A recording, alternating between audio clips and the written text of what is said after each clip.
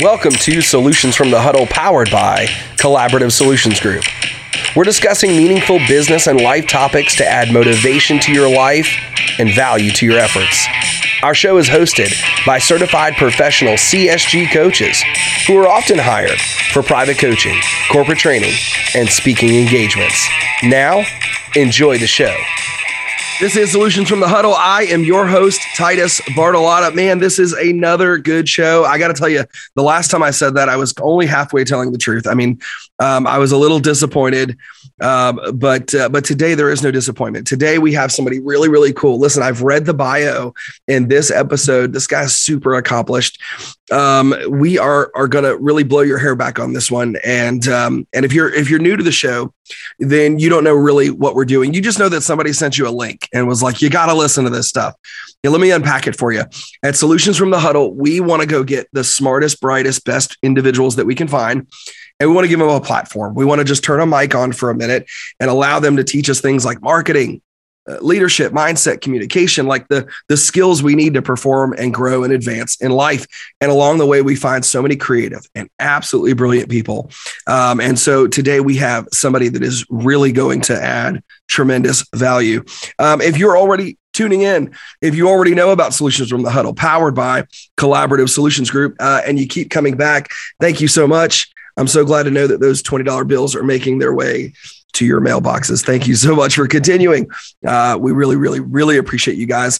Before we introduce our guest today, we start every show the same way.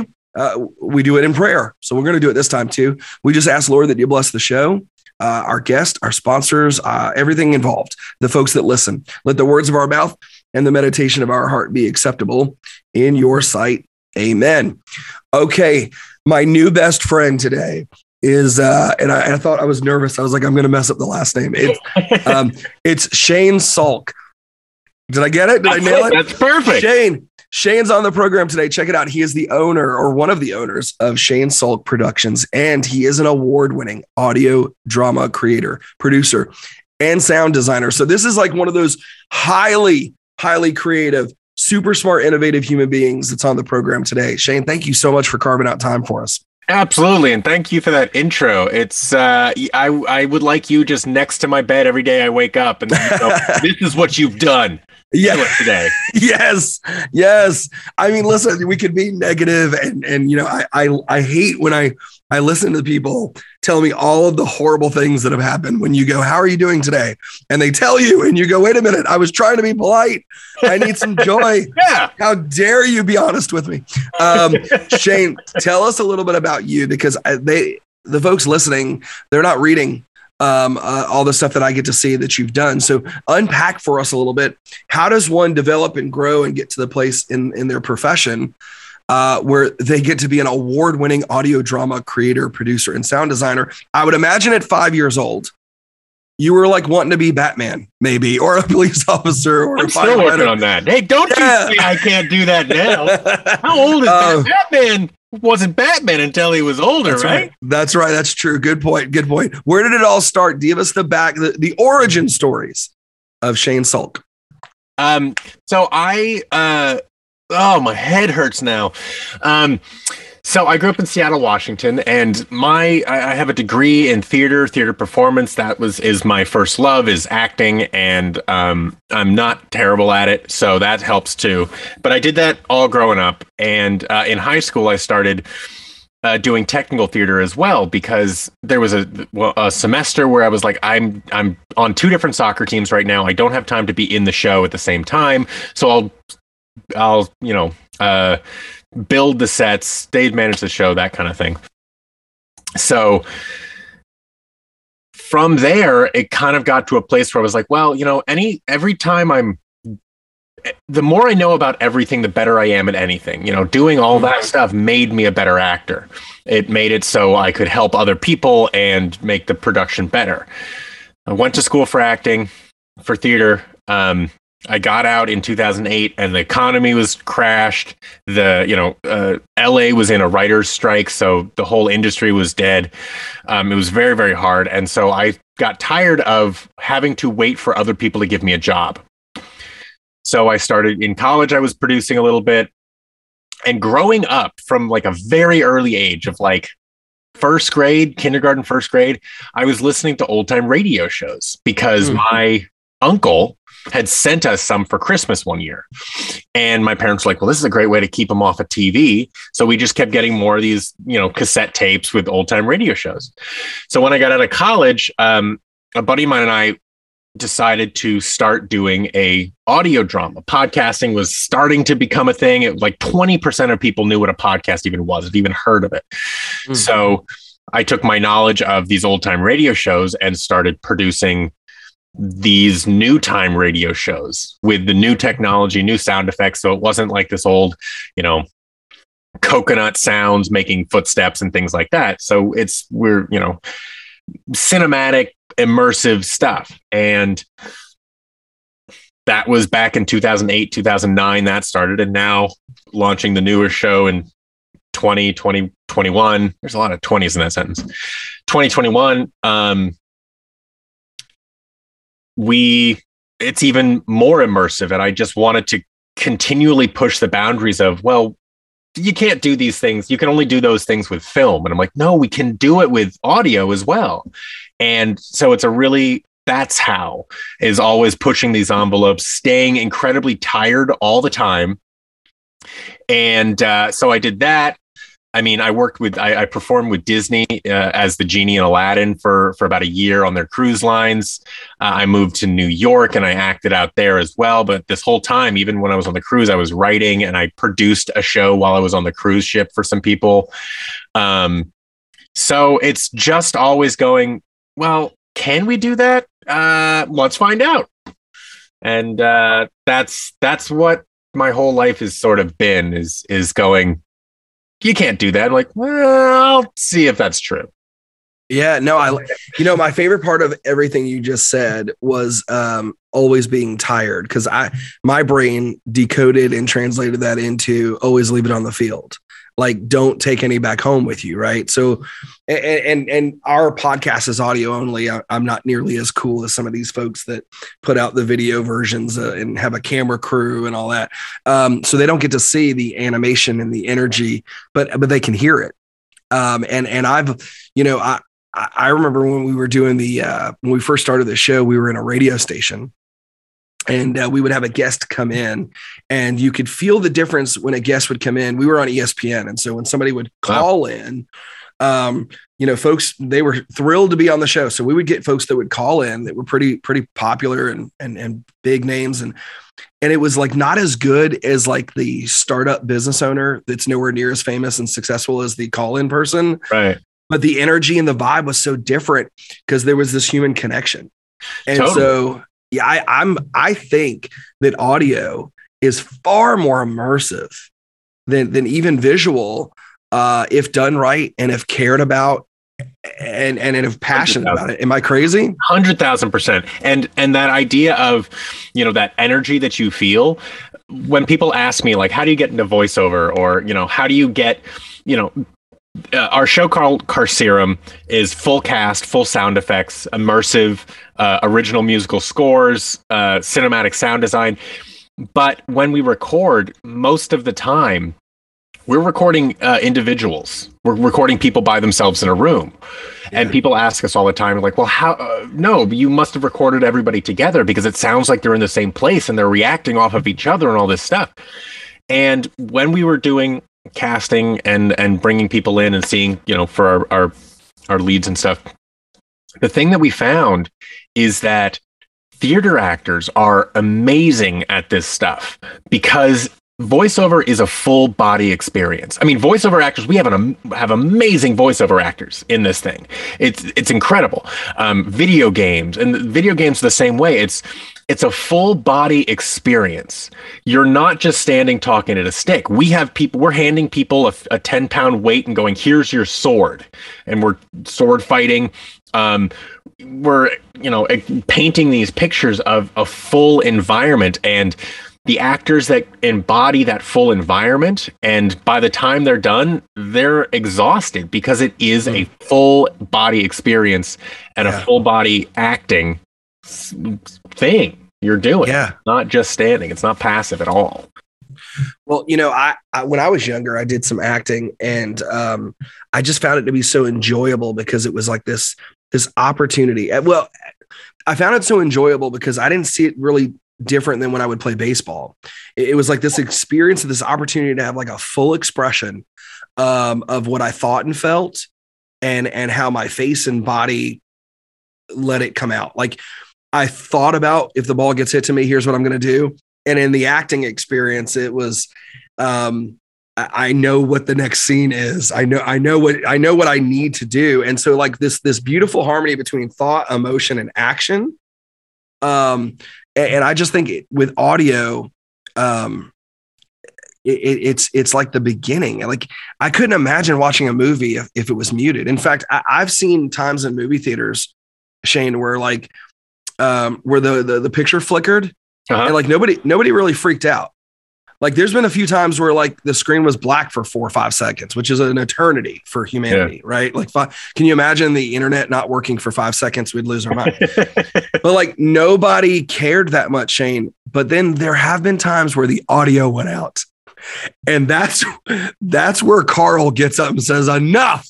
Yeah. He has to go tell the manager because now there's a problem, right? Audio. Well, even, people talk about silent movies, and there's honestly almost no such thing as a silent movie, because even silent movies had music. Back in the day, they had, organ players that were live, and the organ player would really paint the scene for the thing. Now you have the audio baked into the thing, and so it's always the same music, but there's always music. And don't get me wrong, you can do amazing things with visuals, and you have that kind of entertainment. The thing that people don't, with our show specifically, is that because it's just audio, again, it's not a passive experience listening to it. You are painting these pictures. It's activating the parts of your brain like you're reading a book. And there's studies done that auditory, your brain gets more active with auditory stuff than with visual stuff. So it's an incredible place to be to again, it's sort of the forefront of this new era, because we started with radio. We just started with radio. We didn't have TV, and people sat around and watched TV or listened to the radio, but it was basically the same physical action as watching TV. You sat in one place and there was the radio. Then the TV came along. They go, well, great. You just sit in one place and watch the TV. Then we got our phones and all these things where we're walking around, and they go, well, we need to be able to make it so people can watch things while they're walking around. So they put them on your phone, YouTube, all these things. And then we go, well, wait a minute. Now that we're walking around, we can, and you're moving around. Well, that's the same action as listening to the radio now. So we're actually transitioning back to this auditory thing, because you can't watch TV while you're in your car or, necessarily, running or exercising or walking your dog, this thing where you're looking down all the time. So we're retraining ourselves to do the same action, but just listen to things. And there are some, music or talk radio where it's like, well, we can kind of zone in and zone out as it's coming. I don't need to hear every single thing that's being said and not lose my place.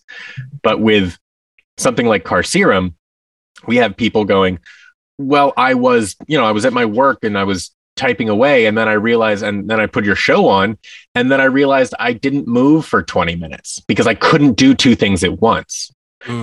So because it activates those parts of your brain that just can't do more than one thing. They have to listen to it and experience it. And so to find out that we can do those things with audio and it's not just video, is so exciting. Yeah. I read that your show Carceum, which is a female-led series, took over 3 years to develop. And to just like do the first season. Yeah. To walk us through, like the impatient people right now are going, what? Right? Like, cause Because again, the idea of not instant gratification is tough for people, and a lot of entrepreneurs listen to our show. And so, if you know business people and you are clearly the creator of something, like they want to plant an apple seed on Monday and like eat apples on Tuesday. Yeah. Walk us through the development process as a creative. Well, believe me, I was very impatient as well, and the idea that it took 3 years boggles my mind. But if I really go back, it took probably closer to 10 years.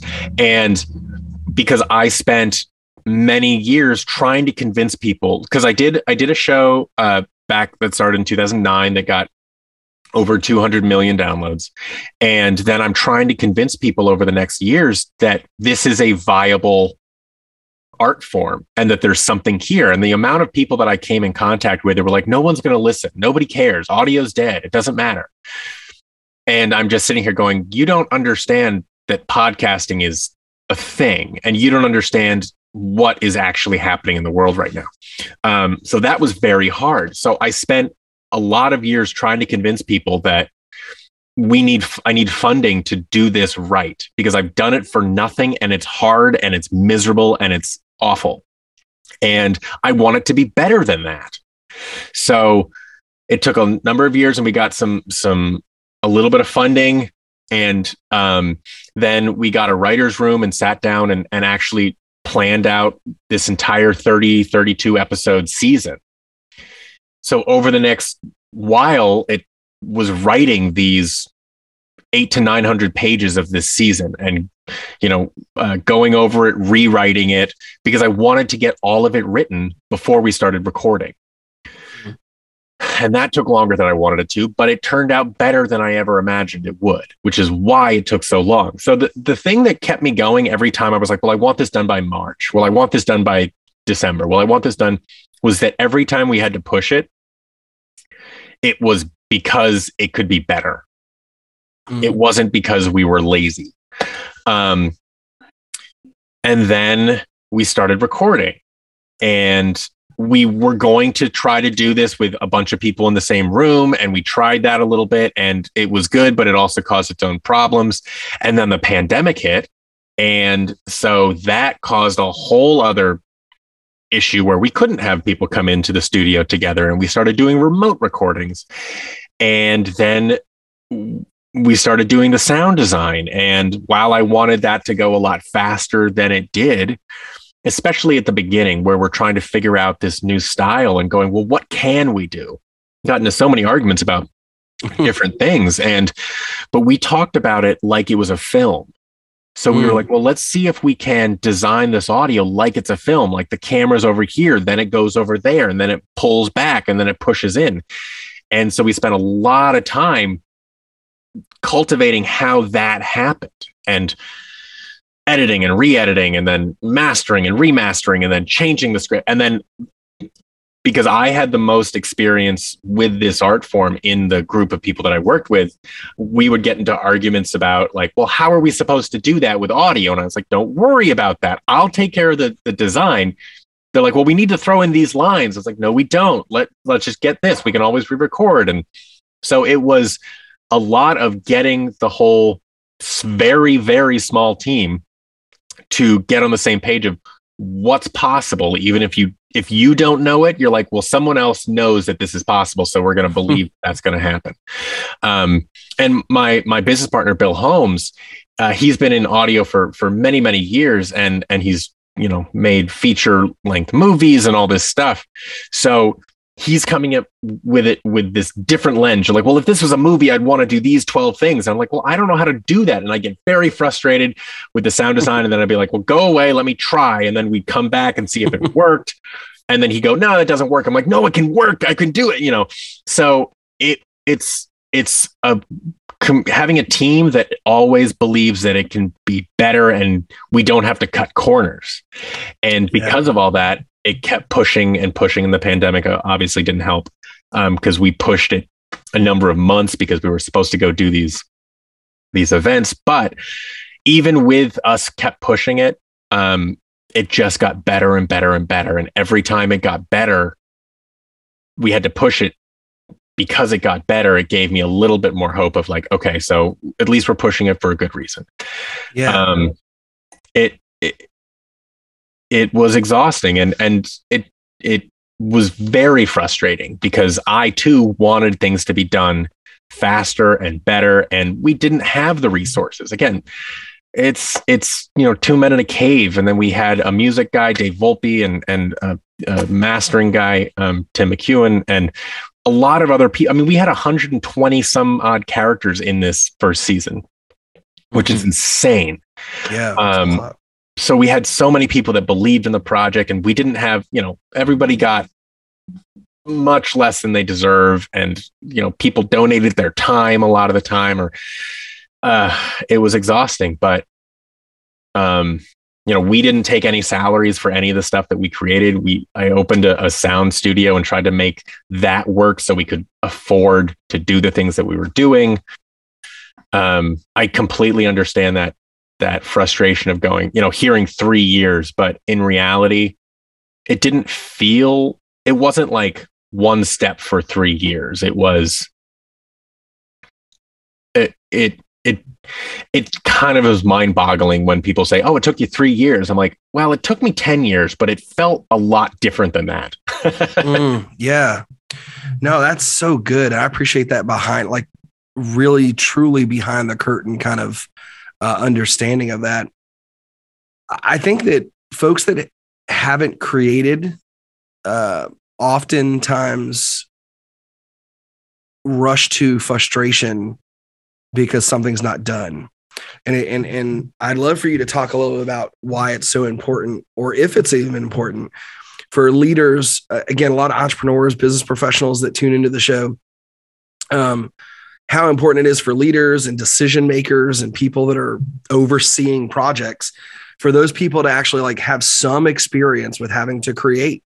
Because if not, you just kind of get frustrated with everyone going, why isn't it done yet? And There's a fine line between procrastination and not meeting a deadline because of poor performance and all of the things that we already agree that nobody disagrees is unacceptable.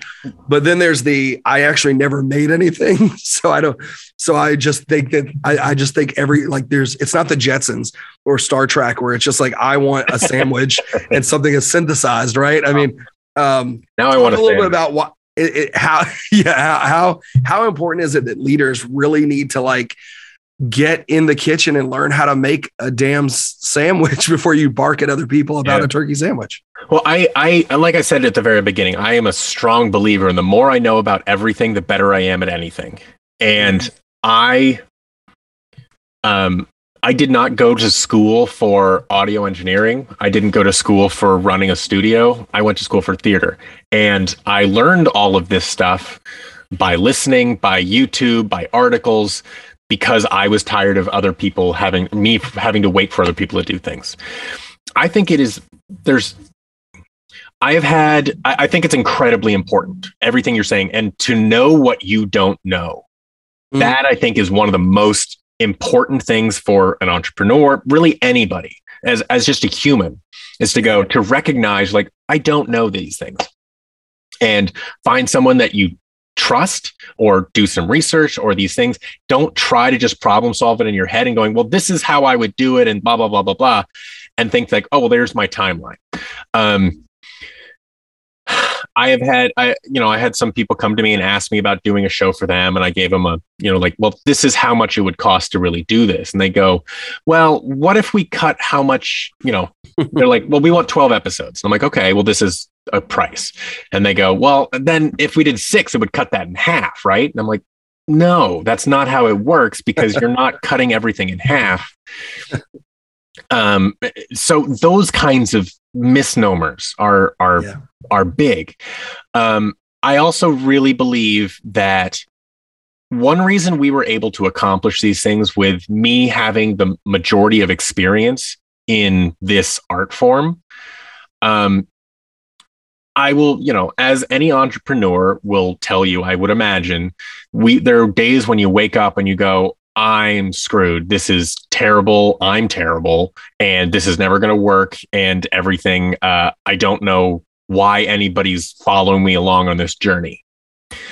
But I will say that I think the reason that so many people did and so many people believe in what we're doing here is because they're not necessarily following along. And I'm saying this from things that people have told me. They're not following along the idea of this audio drama. They're not following along this idea of, oh yeah, this is the wave of the future, that kind of thing. What they're doing is they're looking at the leaders, they're looking at the people that brought this, and they're going, I'm following along this person's passion, their ideals, and I believe in this person. I have no idea if this is going to work or not. The idea, the product, I don't know if that's going to work, but I believe that this person I believe this person. And I think that's very important to recognize, because if an entrepreneur comes in and starts demanding things from people that they don't understand, that very quickly that team can go, that person has no idea what they're doing. I don't believe in them. Even if I believe in the product, I don't believe that they can do it. They don't know what they're doing because they don't know how to talk to me, which is another thing why you have major companies or even smaller companies have a go-between. You have your heads of the company, and you have on the other end, you have your engineers, your artistic, and you need, if your heads of the company can't do it, you need someone in the middle to go, I can communicate between these two people. Yeah. And if everybody can, if I know how to talk to these people differently than those people, then we can all, get on the same page. And it's the buffer between these people don't know what the hell they're doing, and these people don't know what I'm saying and don't know what the hell they're doing. You're just talking two different languages. Marketing and marketing and the creative really a lot of times shouldn't talk to each other sometimes, because the marketing goes, well, what if we did these things with the story? Then we could market it. And the creative's going, that's a terrible thing to do to this story. Why would you do that? So that's why you need that understanding of what other people do, and why they do it. And I think it's incredibly important. So, I think this happens in so many industries. I mean, what you really just unpacked is the importance of effective communication, and there being some, not just understanding, but knowing that it's okay that we don't necessarily. We may not understand, but we have to work together almost. Like, I know that, like, think about a restaurant. You've got the guy that cooks the food and the guy is the waiter. And there's a lot of times those two people are at odds. They're just coming to the table just from a different perspective, right? Yeah. Like, people are like, where's my food? You're like, well, this literally has to sit for 5 minutes. I can't change science. Yeah. Or like, why in the world would he want this without onions? I created this with having onions. And the waiter's like, because Josh doesn't like onions. He's allergic to onions. He'd die. Yeah. Like, I don't know. Yeah. So that's so important. We're talking with Shane Salk, the owner of Shane Salk Productions, along with his partner. And we are talking about how incredibly important audio and the immersion of it is. And I want to get a little bit more into this particular 32 episode show. And this is the first season, correct? Yep. We have plans to start writing the second season in a few weeks. I love it. So I want to get a little bit more into it so that we can get folks excited and maybe get them to start clicking. Let's do that right on the other side of our quick break here. We just want to pause real quick and just say thank you to the brands, the companies that stand next to the show. There are lots and lots of wonderful organizations that believe in this crazy concept that if you go find bright, talented people and let them talk about their insight and what they're good at and provide some tips and strategies, the world just gets brighter and better. And so some of these organizations have stood with us to help create and put this program out. If you want to learn more about them, go to team-csg.com. team-csg.com. Click on any one of the logos when you go to the Solutions from the Huddle tab, and you'll see why we stand next to these companies. They're worth standing next to. All right. The only brand that really matters right now, though, of course, is Shane Salk's production company, as far as I'm concerned. And I don't want to mispronounce it. Is it Carcerum? Carcerum. Carcerum. Carcerum. Carcerum. Yeah, like the serum of a car, which has nothing to do with the story, but there you go. I love it. The serum of a car. No, car serum. Hey guys, I want us to learn a little bit more about this program, about the show, about the plot, about the characters. You've got a couple names that I'm sure we've heard of, from Jane Lynch to Neil Flynn, and probably many, many others that have lent their talent, their skill to this. Unpack the show a little bit for us and let us know about maybe even how did you get some of these names that we've heard before to come be a part of your project?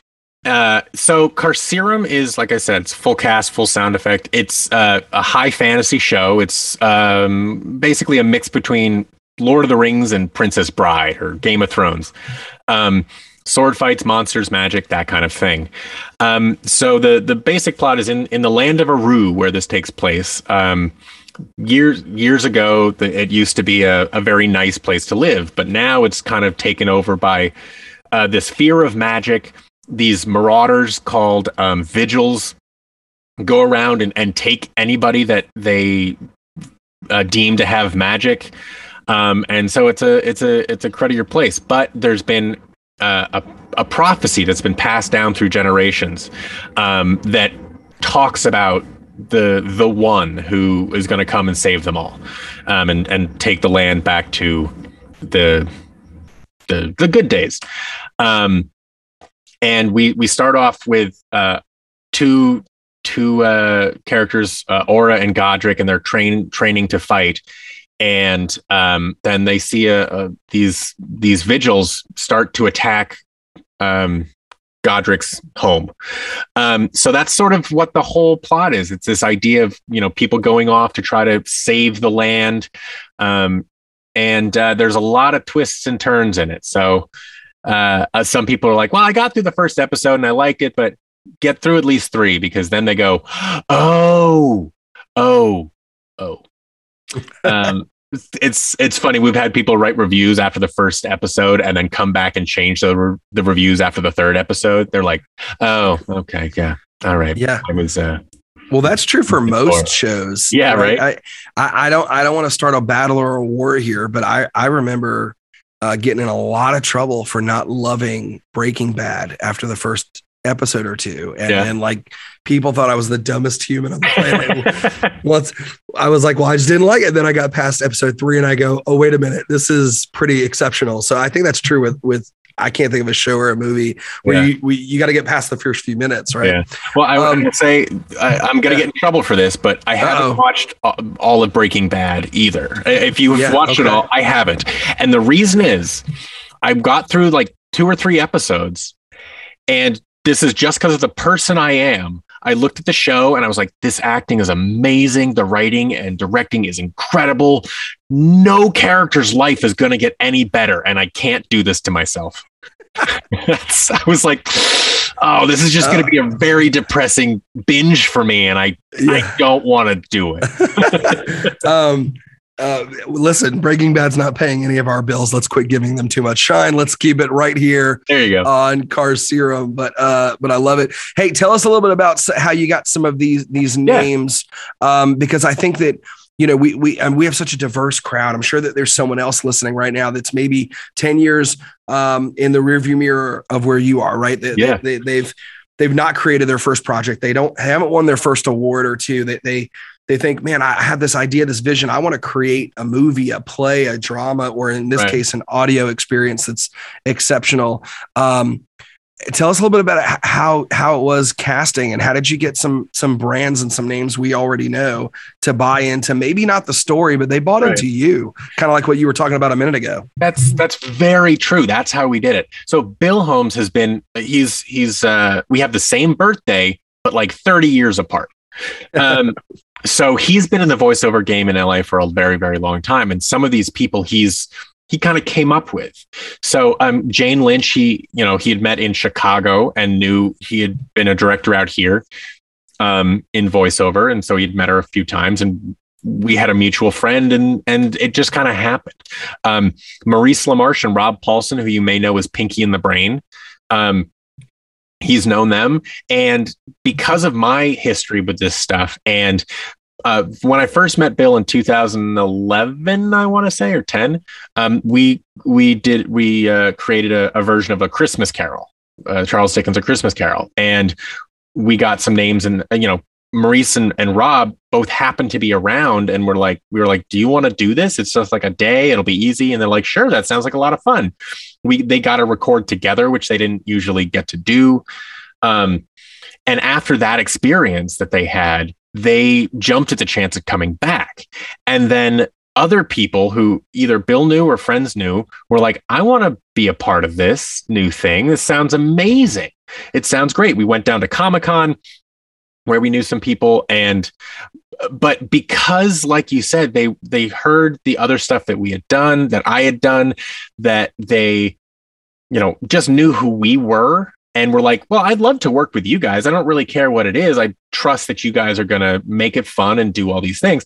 That's how we got these people. And anybody that's listening and going, well, I don't know any of these people. How would I do that? Blah, blah, blah.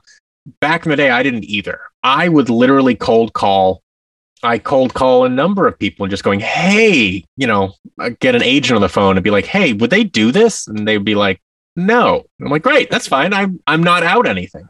When we were doing A Christmas Carol, I called Julie Andrews' agent, and I got through like 3 different.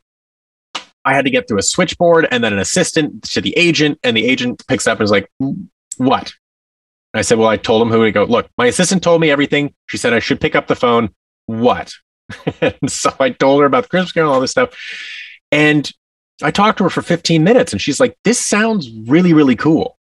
When do you need this by? And I said, well, we would need it by like November. And she's like, Julie's on a book tour for the next 6 months, so she can't do this, but this sounds really cool. So my point is that sometimes people that you didn't know somebody, but also just reaching out. I worked with Michael Emerson, who you would know from Lost. He was Ben on Lost. He was the leader of the others, and a bunch of other shows. And the way I got him to do, he just did this little pilot thing for me. The way that happened is that I was living in New York, and a friend of mine and I heard that he was going to do this, charity reading of a Shakespeare monologue. So we bought tickets, went to that event. And then basically afterwards there was we sort of watched him. Afterwards there was a reception, and we kind of kept our eye on him and kind of were drinking by the door. And as he walked by, I knew that he had done something for somebody else that I didn't know that person, but I knew he had done a radio thing earlier. And so he walked by us, and we were like, hey, that was great. Really, really congratulations. That was really great. And he was nice enough to stop and talk to us. And we just had a whole conversation. And I asked him, I was like, hey, would you be willing to do this thing? It would take like an hour. And he's like, well, talk to my people. And I said, great. Fast forward, 6 months of me talking to, I went to his agent, then his agent sent me to his manager, and his manager pushed me off. And then he was doing this, and then but I just kind of kept not bothering them, not going every day, like, hey, what's up? Hey, what's up? Hey, what's up? But it was like reminding them, like, hey, we were going to do this thing. We were going to do this thing. And it finally happened. So just persistence, realizing people are people, not bothering them, but also realizing that I tell this to people all the time. I go, look, if you email me, or if I talk to you and you email me, and I had told you to email me and I don't get back to you, email me again a few days later or a week later, because I'm not ignoring you. I forgot, or I was like, oh, I'll respond to this person later. And then the kitchen caught fire and I forgot. Yeah. You'd never know what's going on in somebody's life. If I have a day of a lot of sessions going on at the studio, I may not get to it, and it'll slip my mind. Not saying you're not important, but it just happens. It happens all the time. I forget to go to the grocery store, Sure. So don't feel you're not good enough to reach out to somebody. But if somebody says no, don't think they're an asshole, because it's just everybody's life, Yeah. Yeah, we're all human, and we're all dealing with what we're dealing with, and we build up this persona in our minds, right? And this is true when you're cold calling anything. I want to close a sale, and well, he's probably going to say no, and they didn't pick up, and they must not like us, and like you've already like put yourself in this horrible position to even get out of emotionally and mentally. Right. I mean, I hope they don't pick up the phone at this point, because they're gonna hear not a good version of you at this point. Right. Yeah. Well, fun. and at some point you can go, yeah, this isn't worth my energy anymore. If if I've reached out this many times and they're not getting back to me, I'm like, I'm not assuming anything. I'm not assuming they don't want to talk to me. I'm not assuming that they do want to talk to me and they're busy. I'm just going, this doesn't make me feel good. I'm out.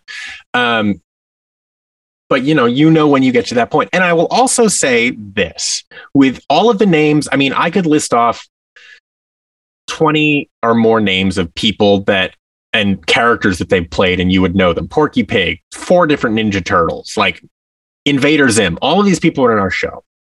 They're amazing people. The voiceover community is super nice. However, I will say, when we started this, even with Jane Lynch, Neil Flynn, people expect big names like that to bring in audiences. And no matter who we talked to, it came down to the acting first. We needed good actors. And we had some people come in who we had an idea of a character in our heads, and they came in and they don't fit that character. The great thing about us owning this story, writing it ourselves, is we just changed the character. We changed an entire scene because, we brought in Cameron Crowe, who's amazing, super nice guy, the director. And we had a scene written, and we were like, yeah, he doesn't fit this character. So we changed the entire scene to fit his acting style, his characters. And it was, you need to be able to adapt. But with all of these names we have in it, people tweeting it out, it doesn't necessarily equate to downloads or listens or money. If the acting isn't there, cast good actors to start with. Figure out your directing style, figure out the style of your show, but don't expect there to be a silver bullet of, oh, we got Brad Pitt in this thing. We're set. We're golden. This is going to go far, because that doesn't necessarily equate. It's social media does not mean views and downloads. People have been finding this in study after study after study of, just because you're following on Instagram doesn't mean that they're going to switch over to listening to your podcast. Yeah, no, that's so true. That's so smart too. And I know that I do this show really for fun. I mean, there's no monetization model for this. For me, I'm a business coach. I'm a speaker. This is just like an outlet for joy and fun and creativity, and to meet great people, and to have a content pool that folks that maybe say I'm not ready to hire, or their budget doesn't match with what I cost, to say, hey, listen, there's still a space where you can go learn, grow, get motivation, and get to meet a guy named Shane that maybe you never would have met otherwise. And so this is such a labor of love for me. And I so agree. After doing this show for so many years, you get a name on here and you go, oh, it's gonna be 1 million downloads. And then you go, how did Bill Smith get more downloads than Grant Cardone or Super Bowl winning? So I'm like, how did that happen? And then what happens is you go back and you listen and you just go, oh, the conversation was better. Like, that's what it was, right? Like it was, we had a better time. And so those of you out there that are listening right now, I mean, Shane and I we're seeing each other through Zoom, right? So the conversation is interesting enough to want to listen to. And when that stuff's good, it beats out a Nike swoosh or a name that you thought was going to win the day. I agree. And, and I think it's very important to remember that you got into all this because you thought it would be fun. There were days, weeks, months where I was not having fun doing this show. But I knew that it was a part-time, that fun wasn't there because we were on a deadline. We were stressed, we were in a pandemic, all of these things. One of the things that we did, actually, we started doing live game shows on Fridays. for no reason except for we needed to do something stupid and remind ourselves stupidity is what we enjoy. So we found that. We found a way to go, this is awful. What we're having to do is really hard and stressful, and we want to pull our hair out and all this stuff. But what can we do to stay sane for a little while? And I think that's also very important. It's self-awareness, and it's not letting yourself off the hook with things like, well, I'll be happy later, or will. There are times when you're not going to be able to sleep for a while because you have a deadline and things need to happen and blah, blah, blah. But pain is not the goal. And a lot of artists forget that as well, I think. Entrepreneurs, maybe too. Yeah. But, we have this society thing where it's like, well, we work all the time. And if you're not, the way you get ahead in life, you have these billionaires, these millionaires, these people that are very, very successful. And everybody's like, oh, just, you got to work at it. And so there are people like myself who go out and go, if I'm not working, I'm doing something wrong. And that's not true. That's not the healthy way to do it. Because again, pain is not the goal. The idea of the struggling artist, while it's this romantic idea, was, if that's your goal, great. That's going to be pretty easy. It's very easy to struggle. What's really hard is to keep struggling with the idea of getting somewhere else. It's really easy to be miserable. It's really hard to be miserable and want to not be miserable. I like that. It's hard. It's easy to be miserable. It's hard to move it, right? To go to the next thing, to move the chains, so to speak. Yeah. And if you struggle with, which a lot of entrepreneurs do, I do, mental health issues of depression, anxiety, it's even harder to go, I have this comfortable place where I'm unhappy and miserable and I don't know what to do about it. Well, reaching out for help is incredibly difficult. This is going to be a weird sentence, or phrase or whatever. I'm dyslexic. I've been dyslexic my entire life. I will say this. In theater school, I did a piece. And basically what I did is I go up and I say, I'm dyslexic. I've been dyslexic at the time. It was like 22 years. The last time I was tested for my reading level was getting into college, and I had the reading level of a fourth grader. And then I sat there and then I looked at the audience and I go, I've been tested. My SATs were 1640. My ACT out of 1800. My ACTs were 32 and my IQ was 132. These things don't equate to what people believe about dyslexia. So that's a struggle I've always had to deal with. But the dyslexia I can find, it's very hard writing emails. People think I'm stupid, all these things. But the bright side of dyslexia for me was that from a very, very early age, I had to learn how to ask for help, even if it was just proofreading. So when I started realizing that I was going through depression, anxiety, all these issues, I did not find it to be a flaw or a negative trait to go, I need help. And that's something that a lot of people don't have. A lot of people think if I ask for help or if I need medication or if I need to go see somebody, that I've failed. I should be able to do everything myself. And I'll say, if you think that, look at every single CEO in the world, every single person that's made everything. They don't do it all themselves. You go, look, Steve Jobs knew what he didn't know. He knew that he didn't know how to program or connect wires or whatever the hell. He was the ideas and he knew what he wanted, but he didn't know how to do it. So he found people that knew how to do that. The same thing with mental health. I know that I don't feel good. I know that something feels off. I don't know what it is, but I know that I need to go find someone that can help with this so I can do the stuff that I know how to do very well. And I think that's important for us all to remember.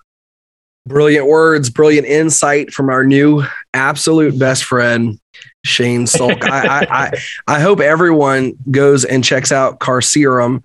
And as we land this plane, Shane, tell our listeners, keeping in mind that this is evergreen, folks are going to listen to this tomorrow. They're going to listen to it 6 months from now.